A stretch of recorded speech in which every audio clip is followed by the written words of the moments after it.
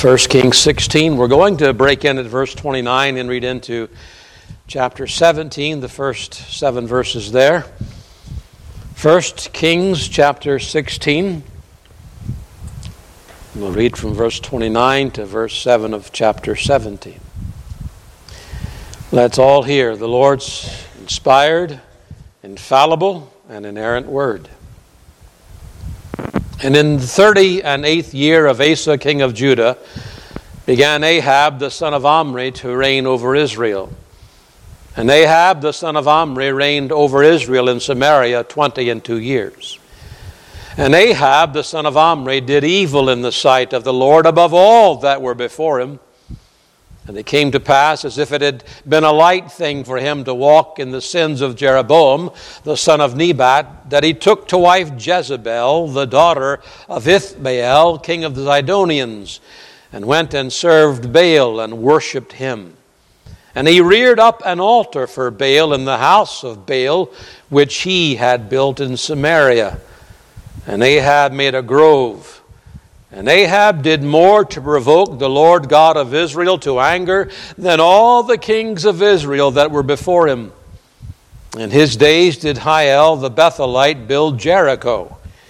He laid the foundation thereof in Abiram his firstborn, and set up the gates thereof in his youngest son Segub, according to the word of the Lord, which he spake by Joshua the son of Nun.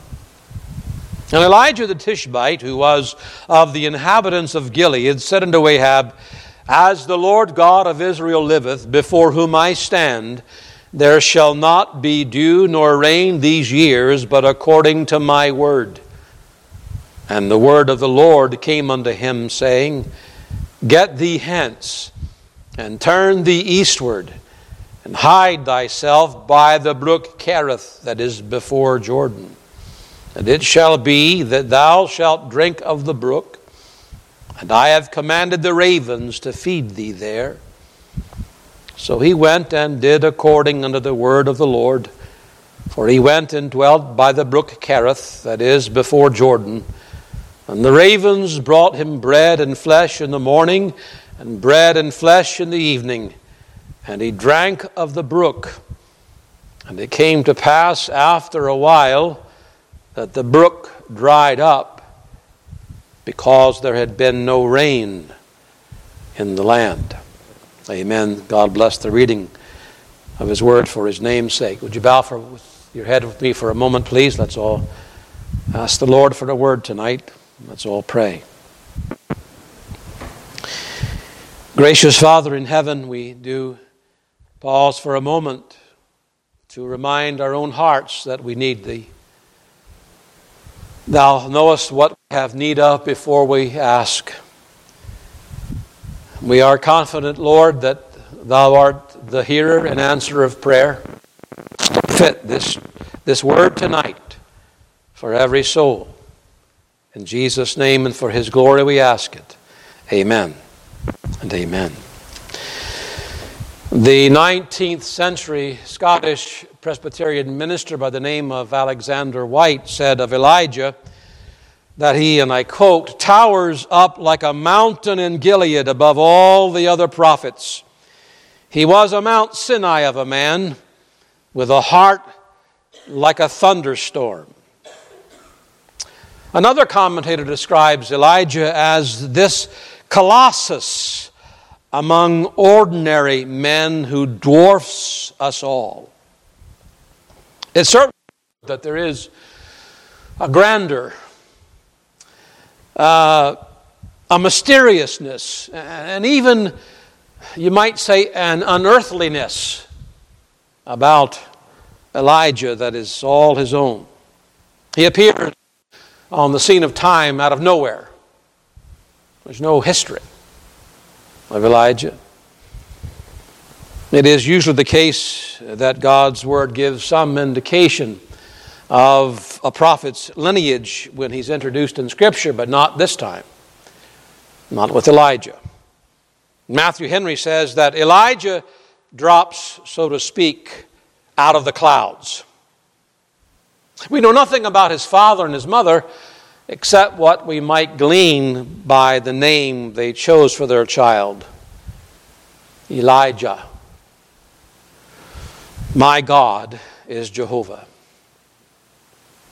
While we know next to nothing about his early life and his upbringing, there is one thing we can be sure of. God was preparing Elijah all through those silent years when we have no idea what was going on. God was preparing his servant for the day when he would suddenly appear and commence the work that God had for him. Never forget that every single experience through which the Lord calls us to enter, every single experience, is the Lord simply preparing us for something further, teaching us something that we might be better prepared for the next thing he has for us to do. What is particularly striking about this prophet is that while he had a heavenly name, he had anything but, at times at least, a heavenly demeanor. He was very human, Elijah. While some of the old Jewish rabbis believed that Elijah was an angel that God had sent from heaven, it's the Apostle James who makes it very clear, leaves no doubt about it. Elijah was a man subject to like passions as we are. Now that statement right there, in light of what we actually read about his life in 1 Kings, would indicate that not only was Elijah liable to the same weaknesses of human nature that you and I experience, but that he was a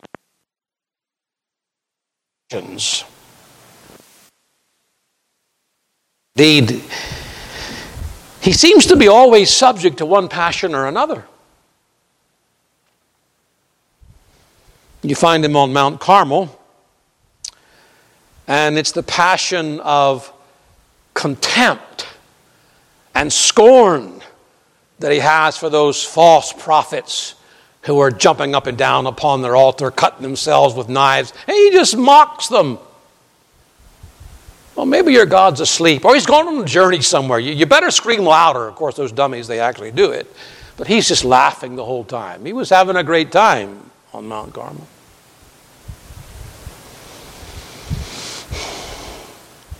He outruns Ahab's chariot. After he's up on the mount praying to God, sees a cloud like a man's hand, the rain's coming, he outruns Ahab's chariot. And in that running, you can just see the prophet running for all he's worth, and he's full of joy and exaltation. God did exactly what he said he was going to do. Praise his name. Not long after that, however, you find Elijah sitting under a juniper tree, full of the passion of sadness and despair and dejection. Lord, just go ahead and kill me. It's not going to get any better. Take my life. He was a man with a nature like ours. And I would submit to you that it's a good thing that Elijah had this kind of nature. He was living in a day when that kind of a man was needed. A passionate man. He was more fit to deal, as you know anything of his life, he was more fit to deal with the bold sinners. They didn't need a pushover. They didn't need a prophet who was a namby-pamby. Someone who was passionate about his God, about God's law. You see, God suits men for the work he's designed them to do in the day in which they are to live. As Matthew Henry puts it, rough spirits are called to rough services. You see, the Protestant Reformation of the 16th century needed a strong, rough, bullheaded man like Martin Luther. And he was bullheaded. He was a stubborn German. But that's what was needed. Heaven help the Reformation if Melanchthon was the leader. Because Melanchthon didn't have a real strong backbone, but not Luther.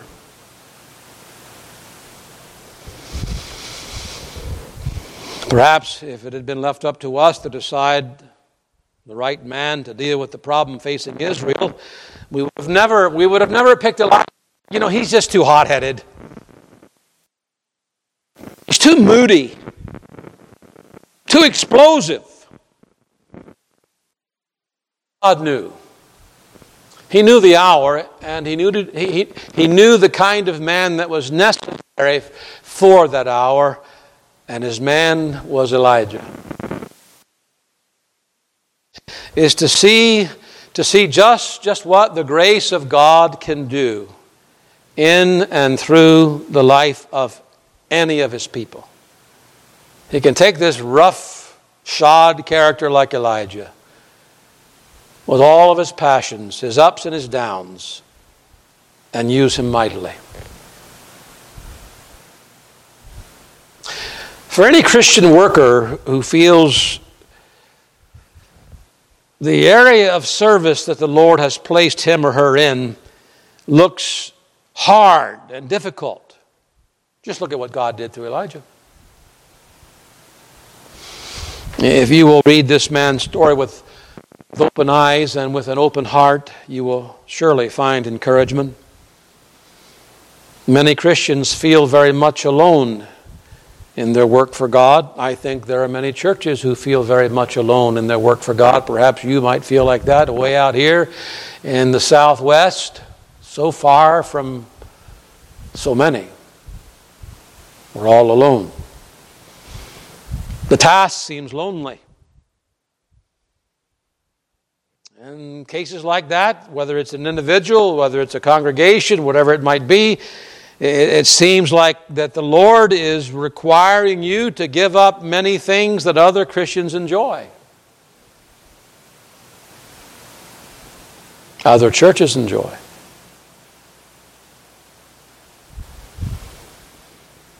And at times you could well be tempted to think just like Elijah.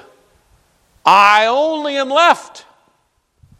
No one else is standing. Of course, you'd be wrong in that, but Elijah was wrong in that too. But he felt that way, and it depressed him. I'm the only one standing. So there's encouragement from the story of Elijah. And then there are other believers whose patience is severely tried because they see so few results from all their labors. So little fruit.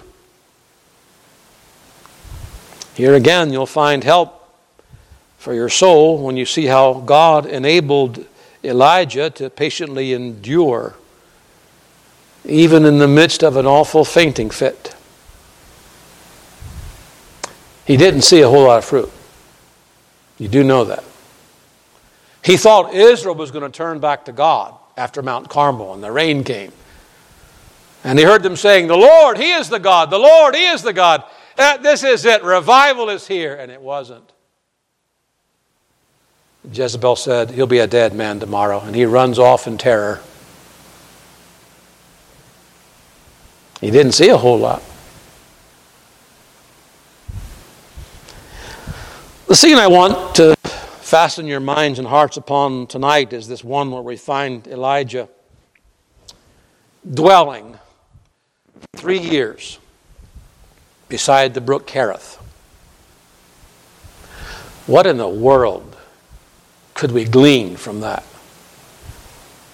I mean, do you think this actual scene has been recorded in Scripture? History lesson about Elijah?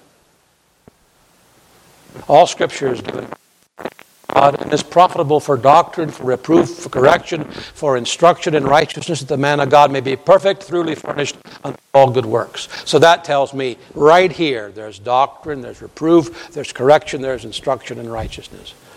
Pray tell, what is it? Elijah. He suddenly appears in Ahab's court one day with a message from God about a drought. And just as suddenly, he disappears. I would have been, who's this? This strange guy just shows up in the court. There's not going to be any rain, any dew for 3 except at my word. I'm gone.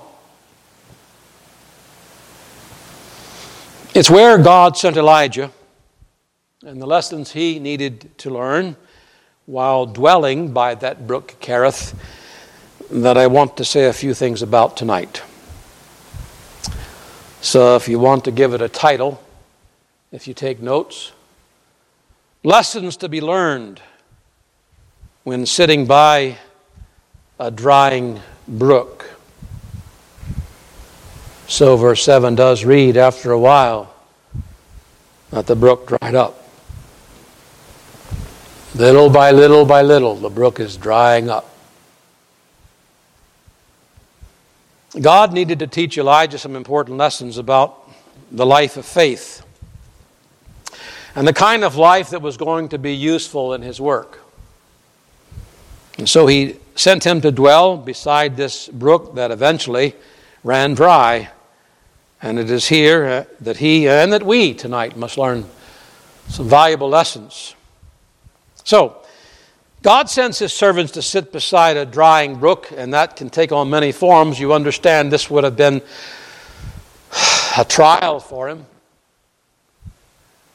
You can only go 3 days without water. You dehydrate. The organs begin to shut down. 3 days. So he sees the brook. It's day by day, week by week. The flow gets smaller and smaller and smaller. And there's no word from God. What do? Wouldn't you say that's a trial? Wouldn't you say he's testing Elijah? What is Elijah going to do? Why does God do this to us? Why does God put us in these places where we are being tested and it looks as if it's going to go from bad to worse? And then what are we going to do? So first, he puts his servants beside a drying brook that they might learn the importance of following God's will one step at a time. Don't take that for granted because it's a hard lesson to learn. One step at a time. The reason Elijah appeared before Ahab was because God sent him there. He told him to do that. When he says to Ahab in verse 1, "As the Lord God of Israel liveth, before whom I stand," he's making it very clear that he was on an errand from God. God sent me with this message. God said, "Go," and he went. He got a word from God. He obeyed his command. That was what God showed him to do. But now note verse 2. "And the word of the Lord came unto him." After that, Elijah had faith at that first commandment of God, and here we find the Lord giving new guidance to his servant. What does that show us? That we must, as servants of God, take one step at a time. He didn't tell Elijah up front, "Well, you know, after you go talk to Ahab, I want you to go hide yourself by the brook Kerith." He didn't tell him that. He just said, "You go stand before Ahab, and you just wait on me, and I'll tell you what to do." And just try to put yourself in the shoes. Ahab, this apostate king, idol worshiper. And there comes this prophet of Jehovah. It's going to be a drought. And I've got the keys to the clouds.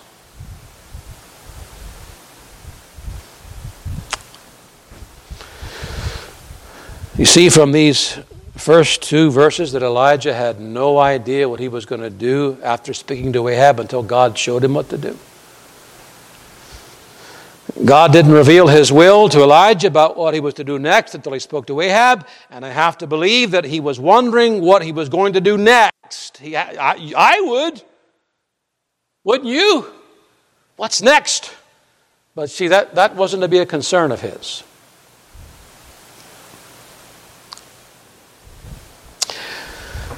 I have said for years, and you might not like it, but whether or not you do, it's the truth. We're all control freaks. Every last one of us. All of the we want to know what's going to happen next. We want everything to be planned out. We don't like any surprises. Everything, so we don't have to worry about it. But that's not how God leads His child by faith. It's just one step at a time. You can get yourself all tied up in knots thinking about what the next step should be. Well, what I do know, when you are to take the next step, God will show you what it's to be. I mean, don't think for one moment that God has some inability to make His will clear to you. We talked about this morning. He's the master. He's the Lord. We're servants. We do His bidding. He has no difficulty whatsoever. I've told the Lord often, Lord, you know how slow to get it I am. So make it so plain to me. I am like a little child. I know not how to go out or to come in. Please make it clear to me. And one thing I do know is that the Lord wants His will for me far more than I want His will for me. And He will show me. But it will be one step at a time. That's an important lesson to learn for a church, for a family, for individual believers. Our life in this world, as you all know right well, is to be lived by faith. Faith in God, faith in what He has written in His Word. Not faith in people, not faith in your circumstances, and trying to discern the will of God merely by circumstances. You see, you and I are not infallible interpreters of providential circumstances. We make a mistake if we think we can look at it, well, that must be the Lord's will. We are not to depend upon our feelings. Oh, I got peace about it. How often I've heard that. Peace comes and goes. And it comes and goes because of circumstances. What we need is for the Lord to lead us by His Word. And that's where our trust, that's where our hope, that's what we depend upon. Thy Word is a lamp unto my feet and a light unto my path. Where's the faith if we have to have everything revealed up front? Where's the trust? He gives us just enough light to take the next step.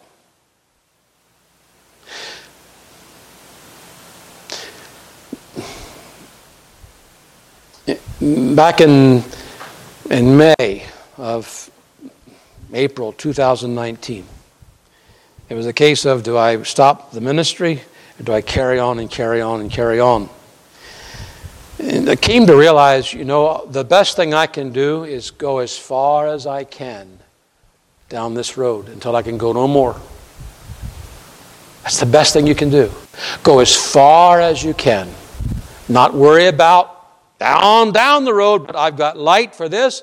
And as long as I have light and grace and strength for this, that's what I'll do. I'll carry on like this as long as I can. And when it's time to know more what you need to do, the Lord will show you what you need to do from His Word.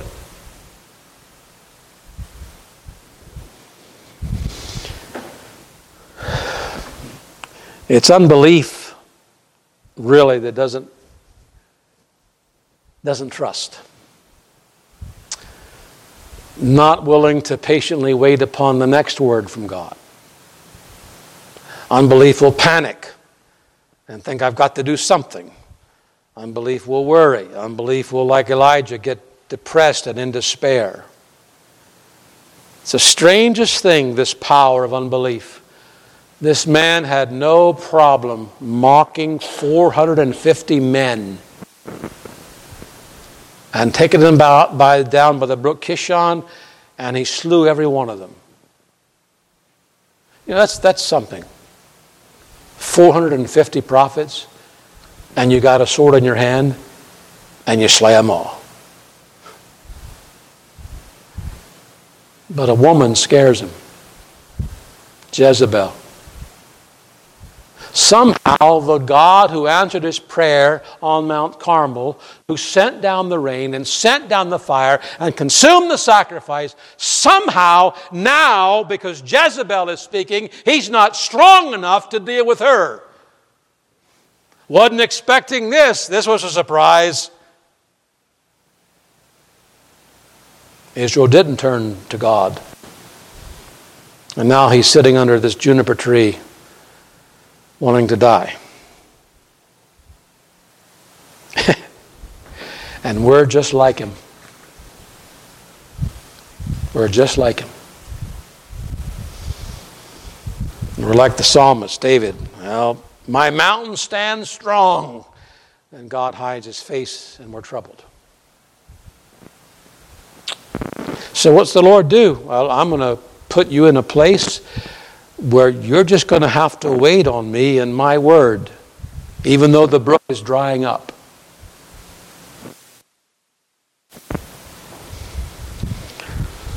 Proverbs 3, 5, and 6, you know, is still in the Bible. Had Elijah leaned on his own understanding, gone his own way, the last thing he would have done, in my humble opinion, would have been go to hide himself by the brook Kerith. I mean, he's just appeared on the scene. He's telling this king, heaven is shut. If you want rain again, I'm going to sing it. 3 years it's going to be that way. Now, as I see Elijah, the thing I think he would have naturally wanted to do was to start a preaching tour throughout Israel, calling upon revival, repentance, turn. You see this drought going on? It's going to get worse and worse. But no, what did the Lord do? He just hid him away. Hid him away. And went so against his natural grain. He was a man of the mountains, not dwelling by a brook in solitude.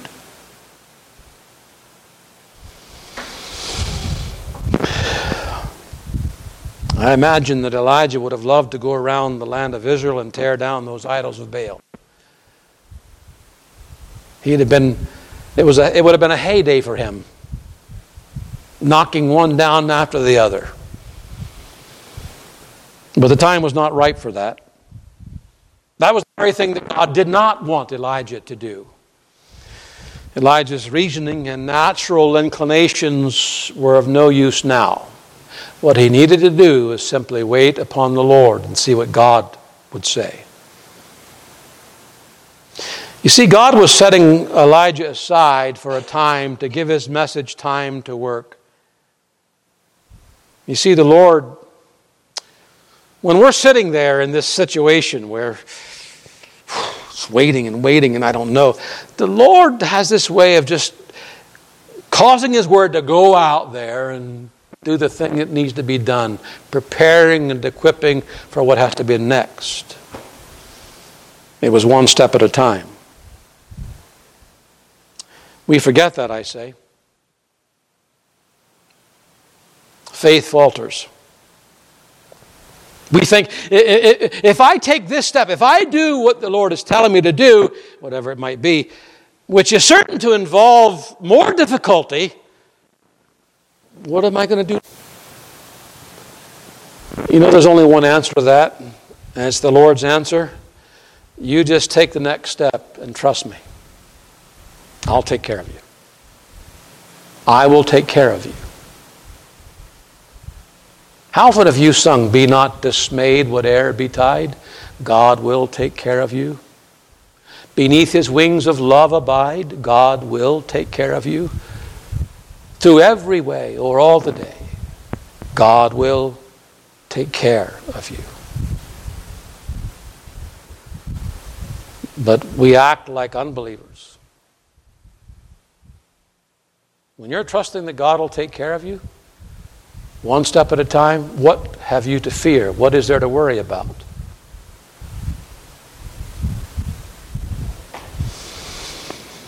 Elijah took the step to which he was led, delivered the message he was told.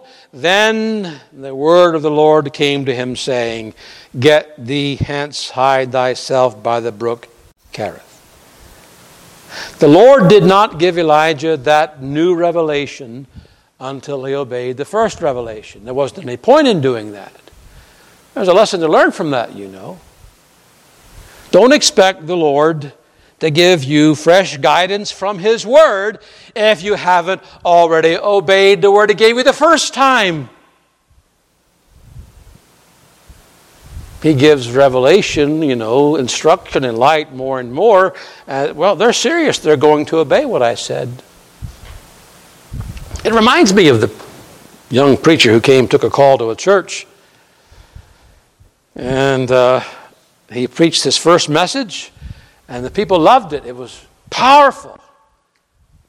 And he came back the second Sunday, and he preached the same message. It was good, but kind of raised some eyebrows in the church. And he came back the third Sunday, and he preached the exact same message.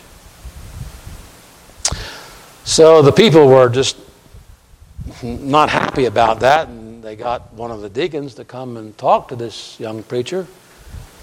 He said, "We really like that first message, but this is the third time.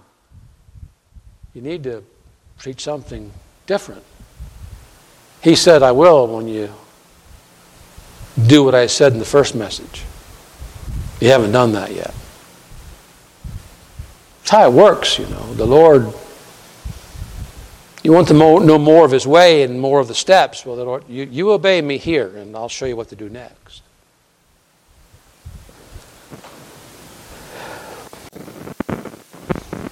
That's how our faith grows.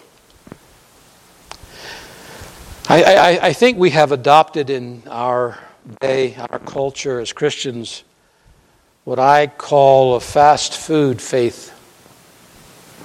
We think we're going to wake up the next morning and our faith is going to be a lot stronger. But that's not how the Lord does it. He brings us to these cheriths where the brook dries up, testing situations so that our faith will grow.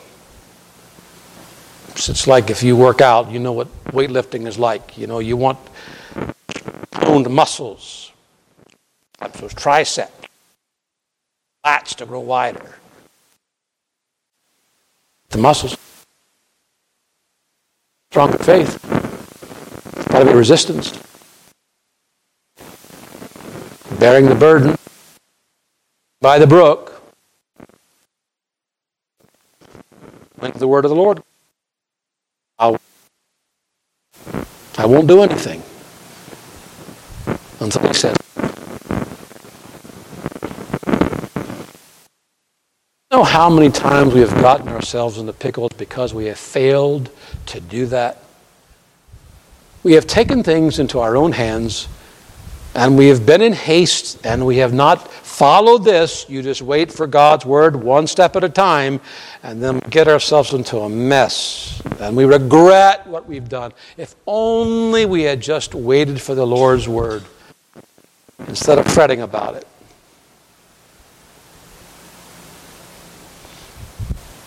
Second lesson to be learned: God sends His servants to sit beside drying brooks for their own protection. It's true that Elijah's life was in danger from Ahab, as you read about later on. He wanted this man killed, wanted his head.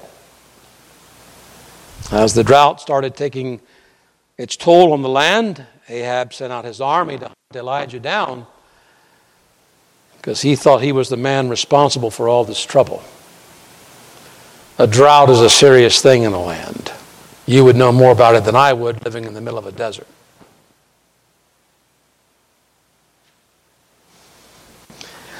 But Elijah was in danger from another quarter, and I don't mean from Ahab from without, but I mean a danger from within. And by from within, I mean he was, because of the kind of man that he was and because of how God had already used him. Can you imagine being given the privilege of shutting up heaven, so to speak, being the one who, when you say it's going to rain, at my word, he says, it's going to rain again. Elijah's the key in all this. There's a pride element there that could really come in.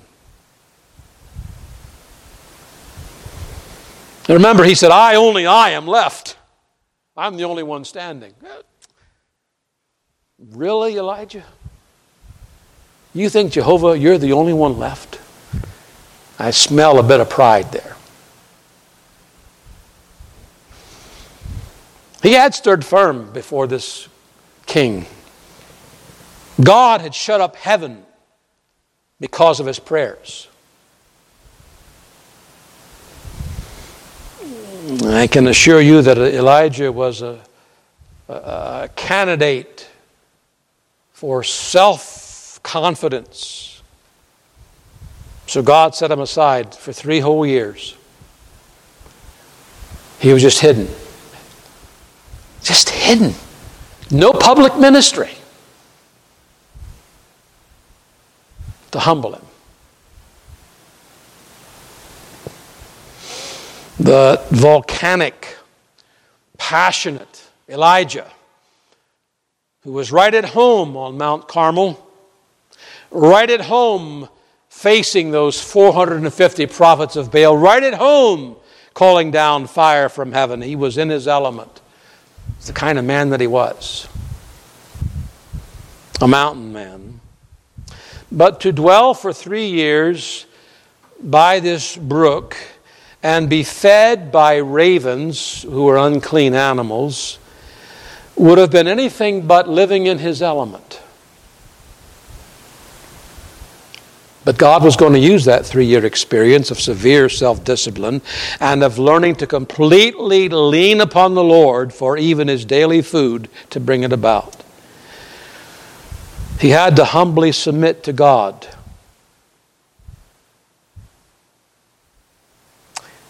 It's hard to be alone. It's hard. He was alone.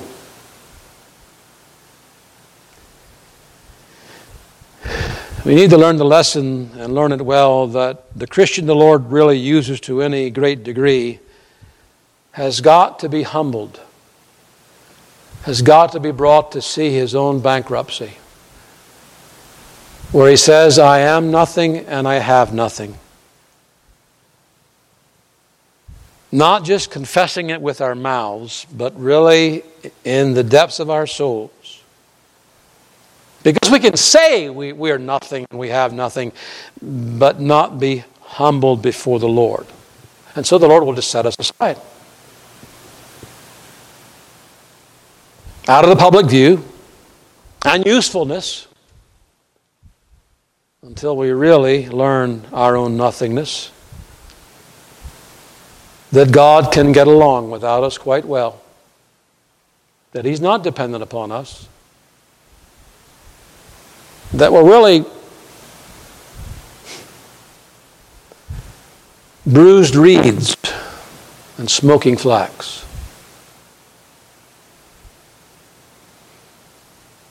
There's no better way of bringing a man down than by taking him suddenly out of a sphere of service when he begins to think that he's essential, that he's important, that people can't do without me.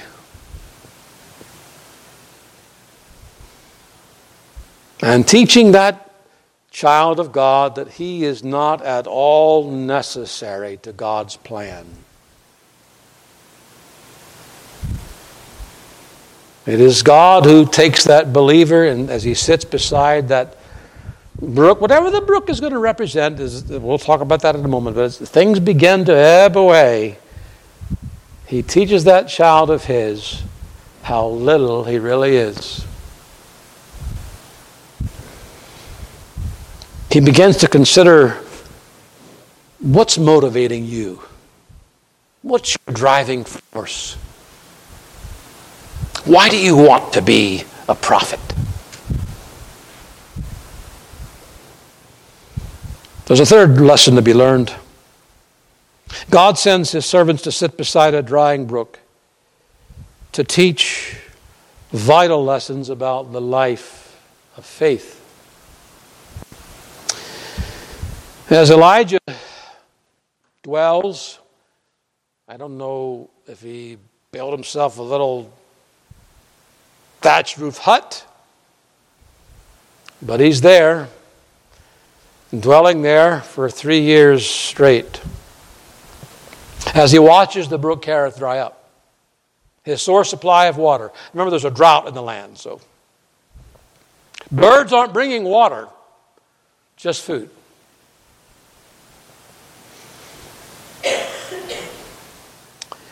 So many believers have to see many things they hold precious, like Elijah, ebb away.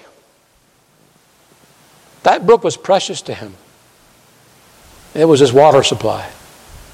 It's growing smaller and smaller. God brings his people to places like that, where things that are precious begin to ebb away. John the Baptist, for instance, experienced the drying brook of ebbing popularity.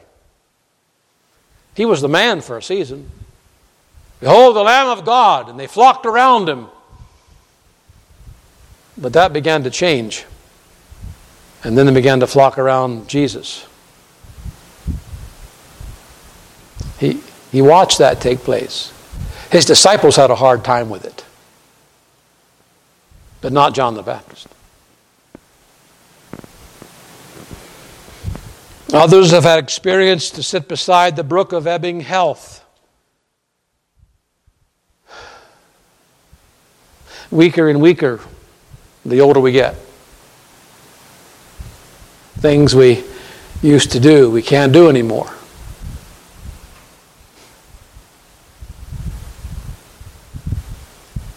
Thought I could walk those 2.5 miles in 40 minutes that I did 2 years ago, and I can't now.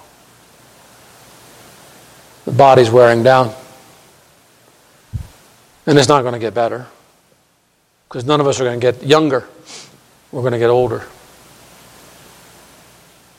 Age-related disease sets in. Our minds aren't as sharp. Memories begin to fail us. Things that were so simple at one time, like opening a jar, we can't do anymore. Hands are crippled with arthritis. We're too weak. It ebbs out. It's a drying brook. Sometimes, and I think we're going to see it more and more in our day, is the ebbing brook of financial prosperity.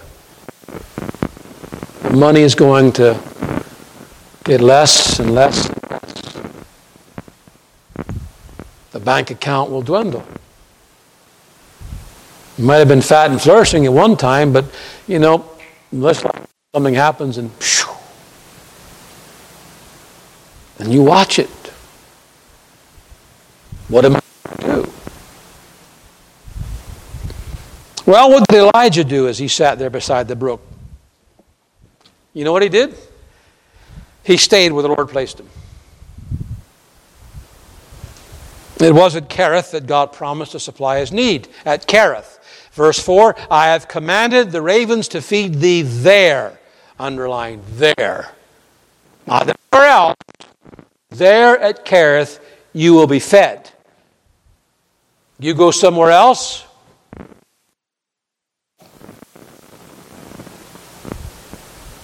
so Elijah, believing that, refused to panic and run away from the Lord's will, even as the brook dried up. He waited on the Lord and he trusted the promise. Why?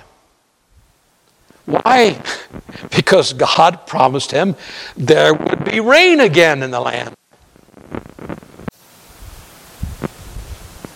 What should we do as we sit at our drying brooks, whatever the drying brook in your case might be? Well, we do what Elijah did. We don't let Satan persuade us that God has somehow forsaken us because the brook is drying up.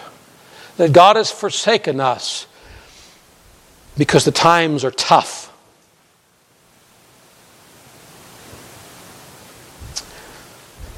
Times are tough for the church. They're tough. And they're not going to get easier. Things will wax worse and worse.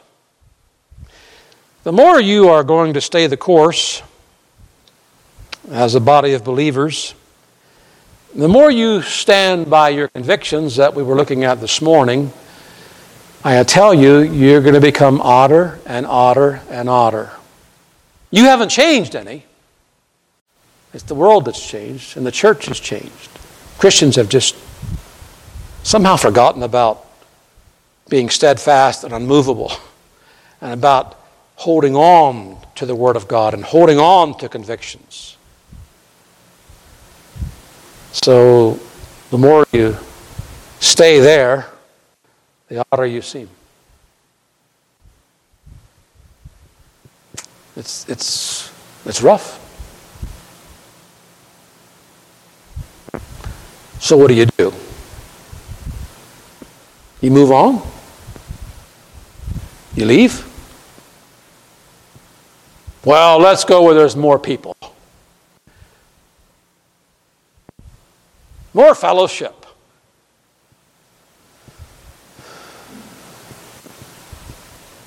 Let me tell you one thing. If the Lord sent you here, you better stay. You better stay. Regardless of the drying brook. That's a life of faith. Because there's these deep lessons that we have to learn, and we can only learn them by the drying brook.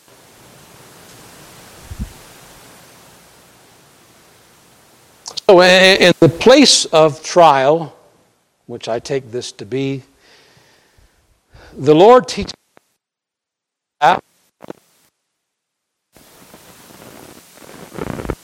we are Calvinists, right? Maybe you don't like the word Calvinist. I don't.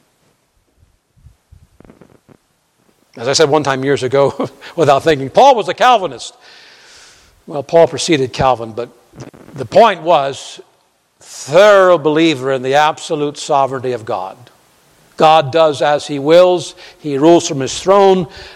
It's not just a matter of God's in control. He is in control. It's more than that.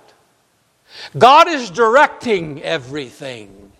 Not just controlling it, but directing it. When you say He's ordained whatever comes to pass, not at all the author in any way of sin, but He has ordained. There's this divine decree, and everything is going to happen from the falling of the stars to the falling of a snowflake. Absolute sovereignty. He reigns over all. That lesson we learn by a drying. Can you imagine having a couple of ravens, or however many the word, that brought in bread and flesh? These winged waiters, every day, on time, twice a day.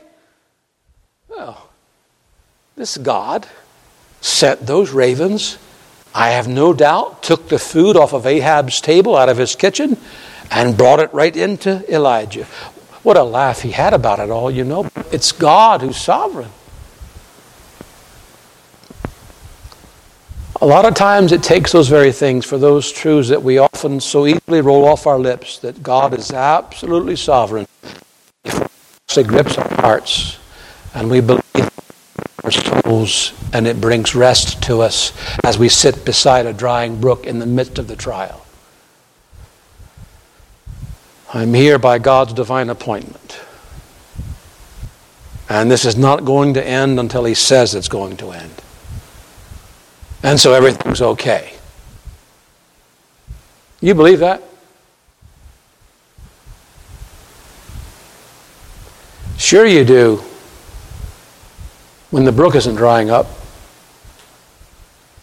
and there's no trials and the sun is shining on your life, sure you do.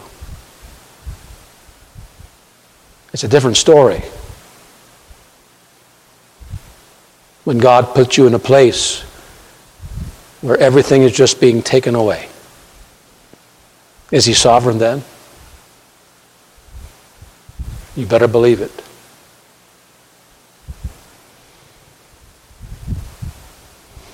That's why Romans 8:28 has become so precious to God's people. God makes all things work together for good. In the place of trial, the Lord teaches his servants something else. There by the drying brook, Elijah learned the value of the secret place. He's all alone with God. There would be no distraction. He could now commune, alone with the Lord. Don't you see that we are at a time in human history where it's like there's got to be a continual distraction? I don't have a cell phone, but if I did, I watch my son and his girlfriend, and not just them, but you have the phone.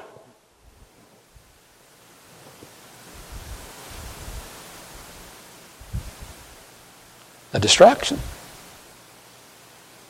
Something always clamoring for the attention. And the thought of actually getting alone with the Lord for a solid hour of uninterrupted communion is getting rarer and rarer and rarer.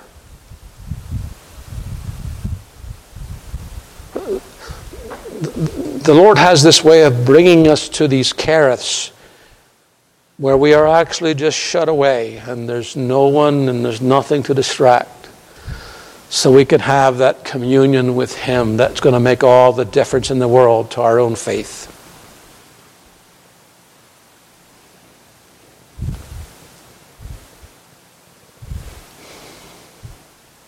Every child of God that has wielded any kind of power with men has had power with God first.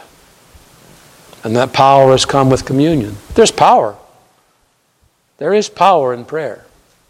Spiritual power, ability, faith, grace. It's given. It's communicated. It's like a pipeline to heaven from God to us. And there's all kinds of things that can clutter the pipeline. And therefore, because the pipeline is cluttered with all kinds of junk, we need not wonder why we don't have more power over temptation, why we feel so weak in prayer, why there's not this longing for the Word of God. Why is it my love for the Savior growing more and more? Why am I so afraid of men? Why am I not speaking more for the Lord? Why is it I'm shut down so easily? Why am I so full of unbelief? Don't need to ask why. The pipeline is cluttered.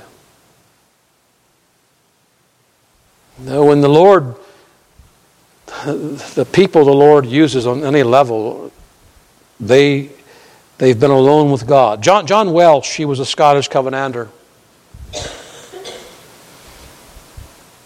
He had this kind of power. He thought the day ill spent when he did not spend 8 to 10 hours in the prayer closet. It boggles my mind. It was not a good day if he didn't spend 8 to 10 hours in the prayer closet. Now, I'm not saying if you don't do that, you're a carnal wretch. I'm saying that man was used eminently of God. And it's no wonder. You'd find Andrew Bonner often spending 3 hours in prayer. I'd go out in the woods and pray hours at a time. And yet you find him lamenting at the end of his life. He wished he'd prayed more. I don't know, when's the last time you spent 3 hours on your knees?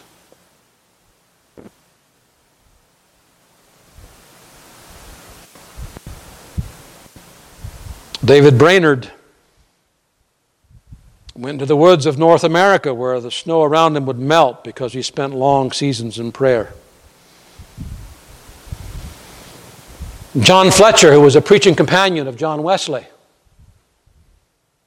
he would spend hours upon his knees with his students, pleading for the fullness of the Spirit until they could kneel no longer.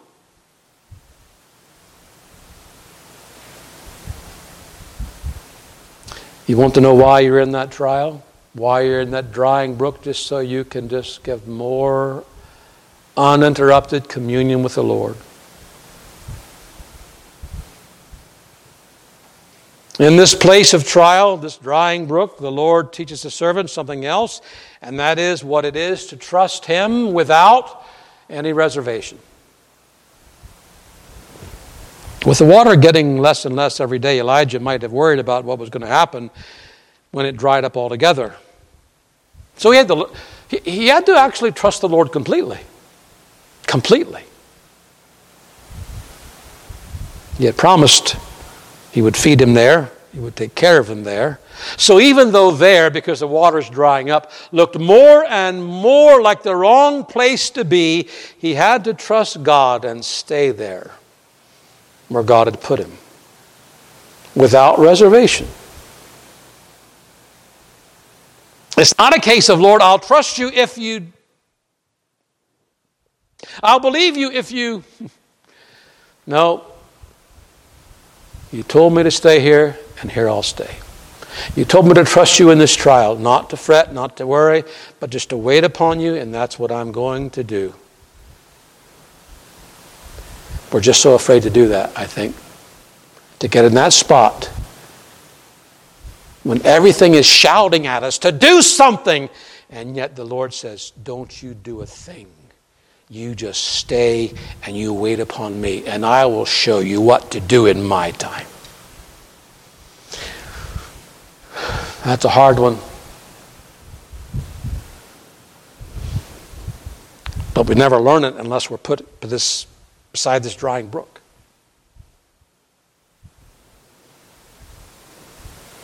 In the place of trial, we find the Lord does prove Himself to be faithful.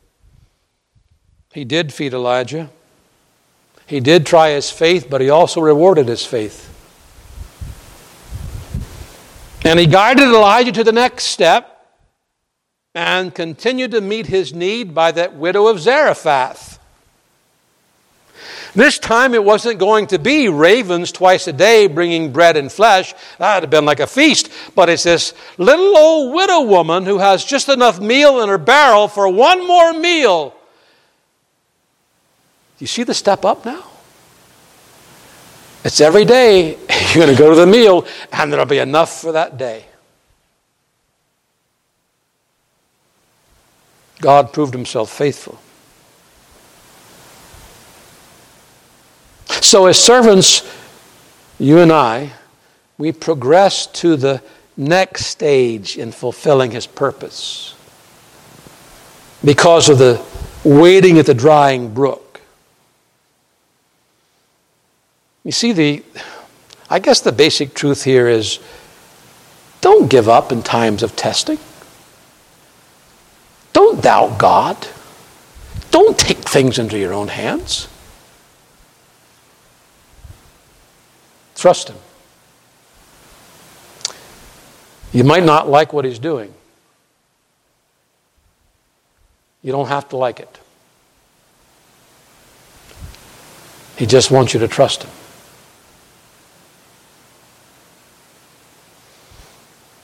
That the trial of your faith, being much more precious than of gold that perisheth, though it be tried with fire, might be found unto praise and honor and glory at the appearing of Jesus Christ. That's what it's about. Living by faith one day at a time. Simple. Simple. God stamped that word on our souls for His name's sake. Let's bow our head in prayer. Let's all pray. Father in heaven, it is in Christ Jesus' name that we come at the close of this meeting. We know, Father, that Thou hast put us where we are in life. Every mountain that seems uncrossable,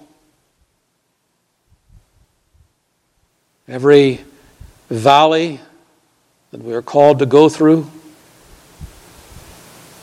every raging river, we've been brought there by divine providence. And Lord, it might well be tonight there's one of Thy people here that feels themselves in Elijah's place, just sitting down beside a drying brook, not knowing what to do, wanting to do something. Come to that child of Thine and speak those words Thou didst speak to Israel of old. Be still and know that I am God. They might trust Thee like a little child. Wait upon Thee. Call upon Thee. Grant them the confidence that Thou wilt lead them every step of the way. For this God is our God forever and ever, even unto death. In Jesus' name we pray. Amen and amen.